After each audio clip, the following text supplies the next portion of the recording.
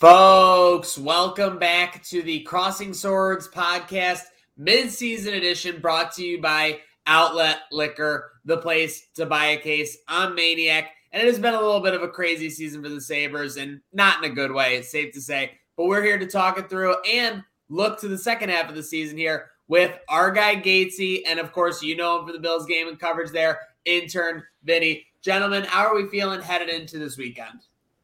I'm feeling pretty good. All-Star game's going on. I know everyone's read every single one of my works so far for Trainwreck, so it's probably good for everyone to hear my voice finally. Yeah, I'd say, just sort of rocking and rolling and excited to have a little bit of, I guess I'm not excited to have a little bit of a break here, but with the Olympics, a lot of sports happening, which of course is always a good thing. Always good to see that sports landscape. And not needless to say, with the way the Sabres have been playing the last 2 to 3 months, not bad for them to get another break here. They've had some COVID breaks sprinkled in, but not bad for them to get another break. Obviously, Sabres, not exactly the midseason point.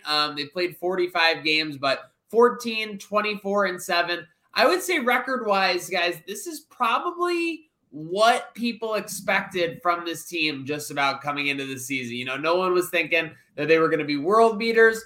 There were some maybe expectations that maybe this is even over exceeding, the expectations for the season. But with that said, and given the record, 10 games under 500, what do you guys see so far? And let's start with Gatesy here. As the biggest positives so far for the Sabres this season, surprise-wise? One of the biggest surprises has been kind of the reemergence of Tage Thompson's career. Kind of going into the season, he's almost listed as like a 3C possibility for the Sabres.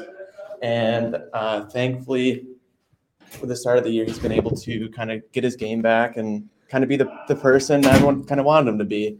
So I'm just really happy for him to kind of get things going for himself. Yeah, so that's a really good point. I think sort of on that same line, a lot of people knew that this year was going to be a year where we really wanted to focus on sort of the development of some of the younger guys on the team. So sort of on that same path, I think one of the biggest positive surprises was that we were able to see some action from guys like Peyton Krebs play in the NHL and find success in the league. I think that was something that maybe some people were worried about, maybe not being able to click right away. And of course, Krebs especially has sort of pushed that notion aside by playing so well, especially with Tuch on his line. They've sort of played, I think, better than people were expecting for guys that were so young. So I think that's probably the biggest positive surprise so far this season is some of the young guys like Quinn and Krebs kind of seeing some ice time and doing well with said ice time. Kind of leapfrogging on your Krebs point, the way that Tuch and Krebs have both filled into this lineup when called upon. I mean, I think Tuch has instantly become, in that upper tier of leadership and veteran persona on this squad. So very excited to that. And again, that's something, we didn't know about coming to the season because we didn't know what the return was going to be for Jack Eichel or what we were going to have in that situation. There were a lot of people thinking he might still be a Sabre and sitting on the shelf right now. So he's obviously getting ready to make his debut pretty shortly here. But with that said, Sabres are liking the early returns. With that said, there are a lot of returns and a lot of things happening early and often this season that we don't like. So Vinny, let's start with you on this one. What is, your biggest negative surprise for the season? Obviously, low expectations coming in. Right. I feel like I'm going to take a pretty obvious one here, so I apologize. But I think the biggest negative surprise is just the slew of injuries that have sort of plagued the entire team. I think you go into a year expecting injuries at some point. It's, if you go through a sporting season without any injuries, I mean, that is, quite frankly, it's a miracle. But this year, the way the Sabres have just sort of had to really, really scrape the bottom of the barrel for, goalies specifically.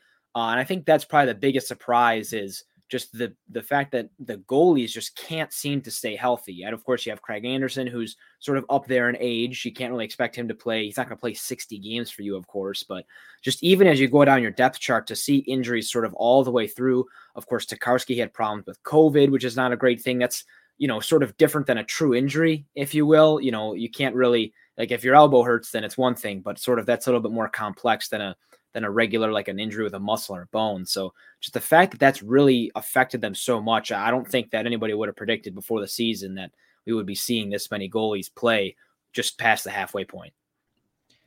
Yeah, I mean, kind of tying into that, the injuries have just been demolishing to the Sabres, and they've kind of been a team that didn't really have a lot of high hopes. Some guys wouldn't get an opportunity like this on other franchises. So I think one of my biggest disappointments is the overall effort in a lot of games.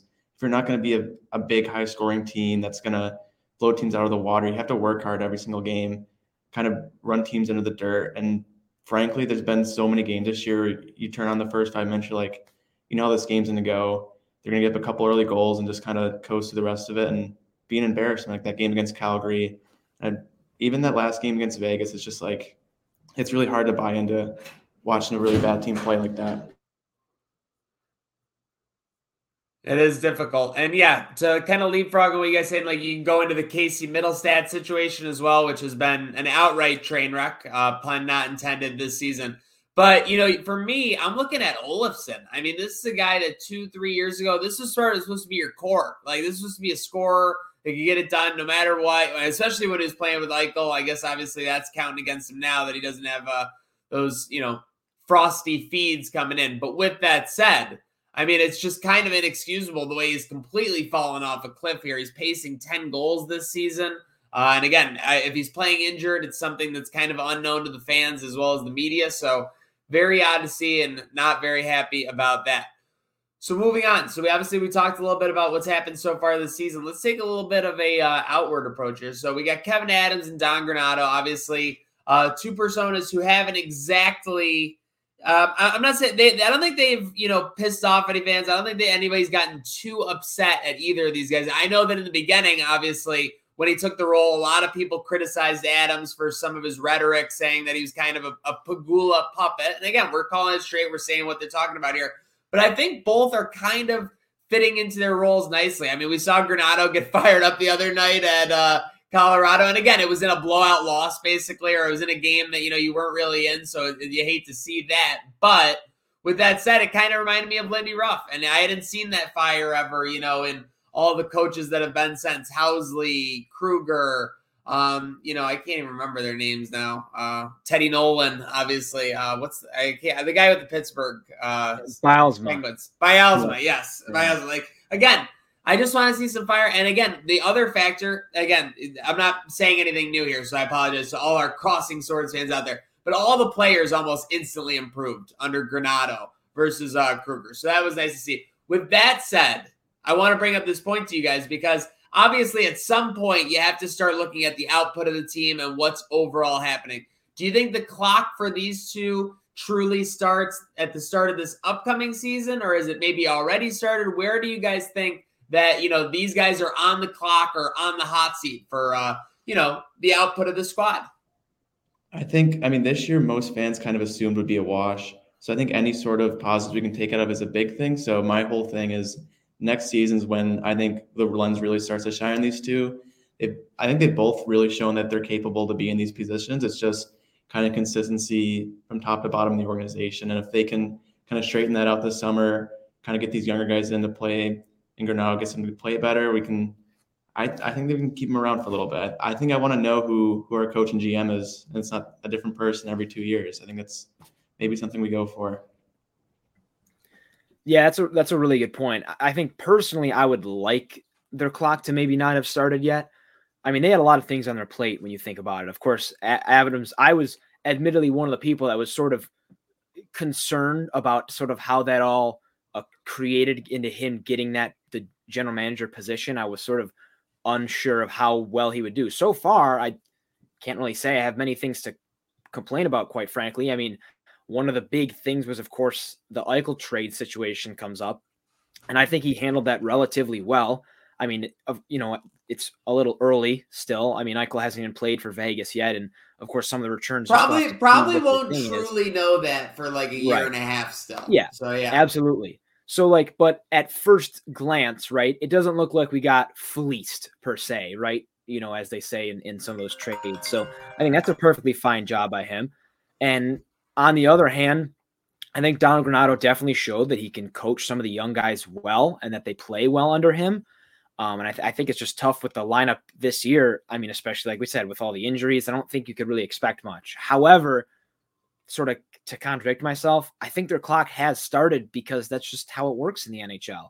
You don't really have a ton of time. You don't really have like 4 years to maybe sort of right the ship, slowly and then sort of make your plan. You kind of try to have to make things happen fast. They, might get a little bit of the benefit of the doubt because of some of these injuries, which is good. I think they should, but I just think the way the NHL works, I don't know. I don't think they're going to get that much longer than anybody else does. I think they're still probably going to get, 2 years. You just got to see something tangible before we can say like, well, all right, they might be here for 4. I think it's more realistic that their clock has definitely started.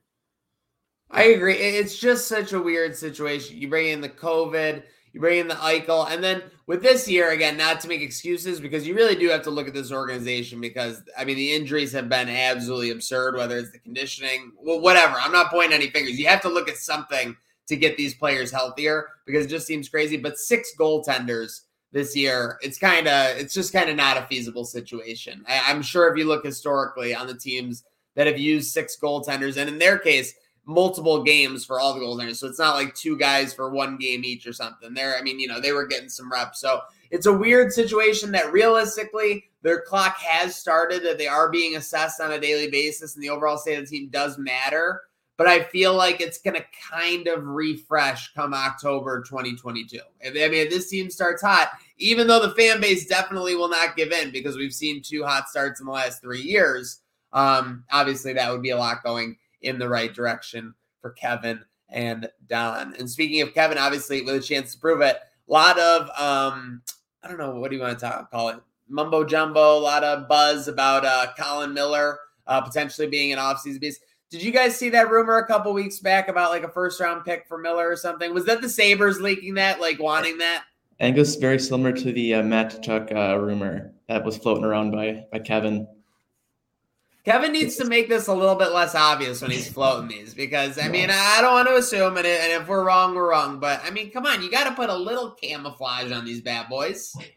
Yeah, GMs have a mind. You got to think, like Colin Miller for a first, as a Sabres fan, you're like, that would be like the best you could ever get out of him. But it's tough as a fan. You kind of bring these players in for years on end, kind of build a rapport with them, and then things just you trade him for another guy that's going to fill in that spot 3-4 years down the road.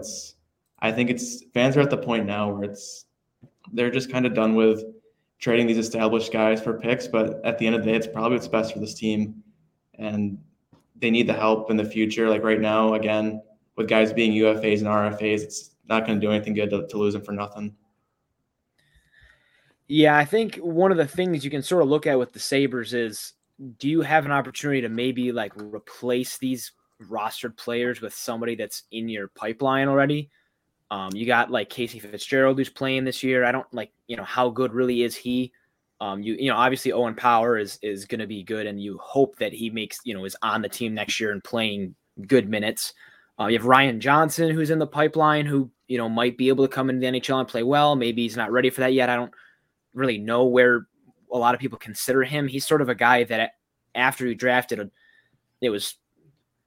development was definitely needed there. And it seems like it's happened. He's played very well lately in college. So I think, I think you have to look at what you're really getting from Colin Miller and what you maybe might be able to get, just because is he really going to be part of, I guess, your future?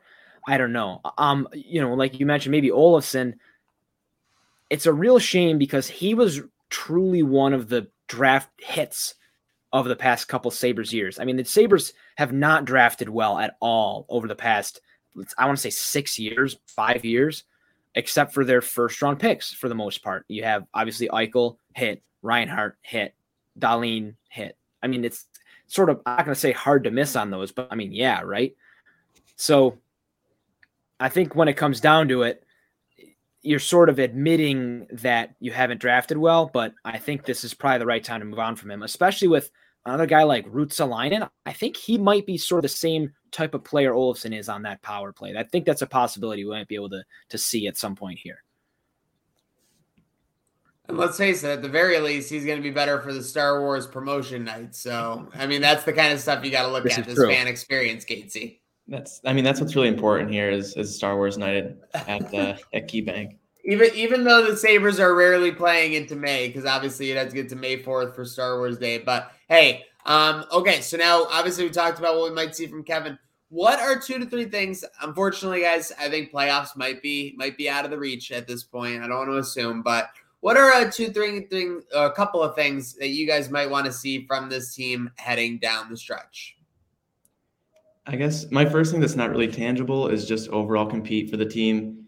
As I've kind of talked about my articles, it's been so hot and cold. I feel like I'm listening to a Katy Perry song. It's just, you never know what you're going to get with this team. And as all these Sabres fans can probably guess, is like, you don't want to turn on a game at 7:00 at night and sit there and just kind of waste your night watching a team that doesn't really want to be out there. So if we can get an overall consistency, that would be incredible.